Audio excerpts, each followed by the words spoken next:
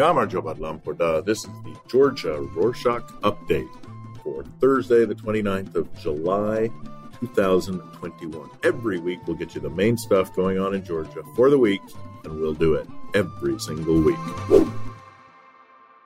This week we'll start off with COVID stuff. Georgia's daily average of coronavirus cases escalated to over 2,500 compared to 1,500 last week. On Tuesday, the 27th, number of COVID-19 diagnoses was 3,666.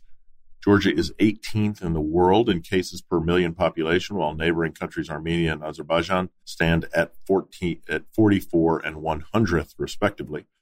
According to the medical director of Iashvili Children's Hospital, Ivana Chaidze, 10% of the infected individuals in Georgia are children.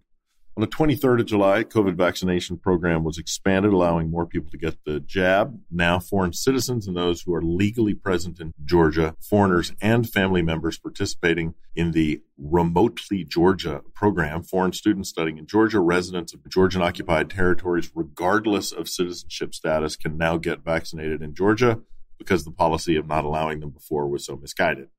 Starting from the 24th of July, Georgian citizens are allowed to enter Serbia's territory upon presenting a certificate confirming they are fully vaccinated. However, starting tomorrow on Friday the 30th, Israel will include Georgia in the red countries list, meaning that Israeli visitors are no longer allowed to travel to Georgia. At 12 p.m. on Saturday, the 24th, booking for the first shot of Pfizer vaccines opened. The booking portal worked slowly for 10 to 15 minutes due to high demand, but by 2 p.m., more than 107,000 people were already booked on for their Pfizer vaccine appointments. On Monday, the 26th, the first doses of the Pfizer vaccine were administered. As you may remember from last week's show, 500,000 Pfizer vaccine shots arrived in Georgia that were donated by the U.S. Speaking of Americans, last week on the 24th, U.S. soldiers and helicopters arrived in Tbilisi to participate in the joint multinational exercises Agile Spirit 2021. Western Command of the Georgian Defense Forces is hosting Agile Spirit 2021 between the 26th of July and the 6th of August. About 2,500 military personnel from 15 partner countries are participating, including Georgia, the United States, United Kingdom, Turkey, Spain, Estonia, and Canada. Last week, on the 23rd of July, the United National Movement Party nominated its chairman, Nika Melia, as a candidate for mayor. The local elections are scheduled for the 2nd of November. As we mentioned during the last few weeks, Parliament had to make a decision to choose the new head of the Central Elections Commission, but Parliament has failed to elect the new CEC boss. Last Thursday, candidates for the position, Georgi Kalandarishvili and Georgi Santuriani, failed to secure MP support for the second time. According to the new procedures, at least 100 MPs should support the CEC chair or members for a 5-year term. Now, candidates will participate in the third round to gain a majority vote. As you might remember from previous shows, in April, political parties signed the EU-mediated agreement, which served to resolve a 6-month political crisis in the country following the 2020 parliamentary elections. On Wednesday, the 28th of July, the Otsneba ruling party annulled its signing status to the 19th of April EU-mediated agreement. In his statement, the head of Otsneba party, Irakli Kobakhidze, stated that the agreement had completed the mission and accused the opposition parties of failing to fulfill it. Leader of the opposition party, Girchi More Freedom, Zurab Zaparidze, has left parliament following Otsneba party's withdrawal from the agreement, stating that the agreement was his reason for being in parliament. According to him, Otsneba party decided to leave the agreement because there was zero chance of receiving 43% of the votes in the upcoming election, a condition provided for in the EU-mediated agreement. On Wednesday, the 28th of July, Georgian President Salome Zurabashvili and President of the European Council Charles Michel informally met in France to discuss the latest political developments in Georgia. This week on Wednesday, Tea Tsouloukiani presented the Culture Ministry's 10-year action plan. As you'll remember, she was just appointed the new Minister of Culture. In her presentation, Tsouloukiani identified researching and preserving monuments, developing a structured cultural education, and supporting artists and institutions of creative industries as the ministry's priorities. Ministry of Culture plans to launch 8 cultural programs worth 20 million lari, about $6.5 million US, aimed at supporting socially underprivileged, disabled, and vulnerable groups. According to the action plan, a total of roughly 200 million lari, about $64 million US, will be devoted to developing infrastructure in the field over the next decade.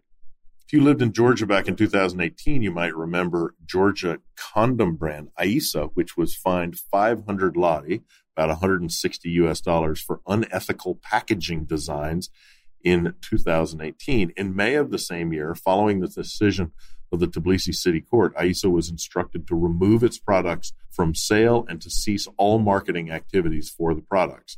Fast forward 3 years, the company won a case against Georgia in the European Court of Human Rights in Strasbourg. According to the court, there is a lack of relevant and sufficient reasons to justify administrative offense fines and the forced product recall and the ban on future use of condom packaging designs. This week, more than 20 villages have been cut off from the outside world in western Georgia due to heavy rainfall.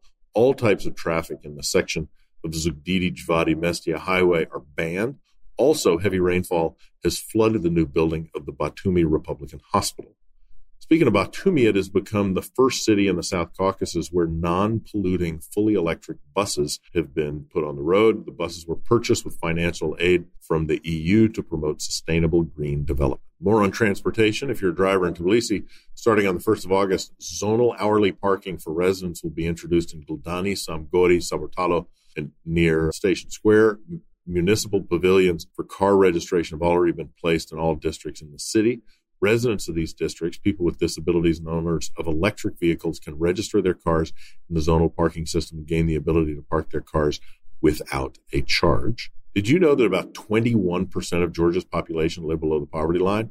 This week, Jam News published an interesting article about the living conditions of Georgia's population. According to the article, the situation in villages is worse than in cities. In 2020, of the entire rural population, 27.5 were living below the poverty line compared with 17.1 of urban population. If you'd like to know more, we have links in the article in the show notes.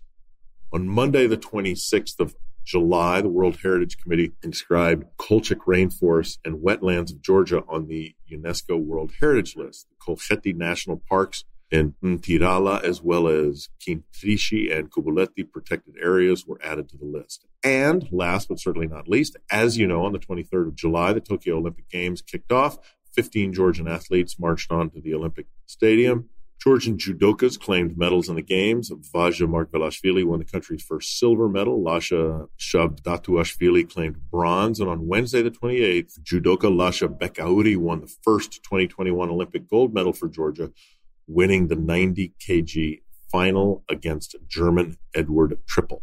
That's it for this week. Thanks for listening. We want to know more about what you love about living in Sakartvelo and what drives you crazy about it, and other Sakartvelo related stuff you'd like to know about or want us to know about. You can write us a review in your preferred podcast platform or send us an email at podcast@rorschach.com. Nach Vamdis.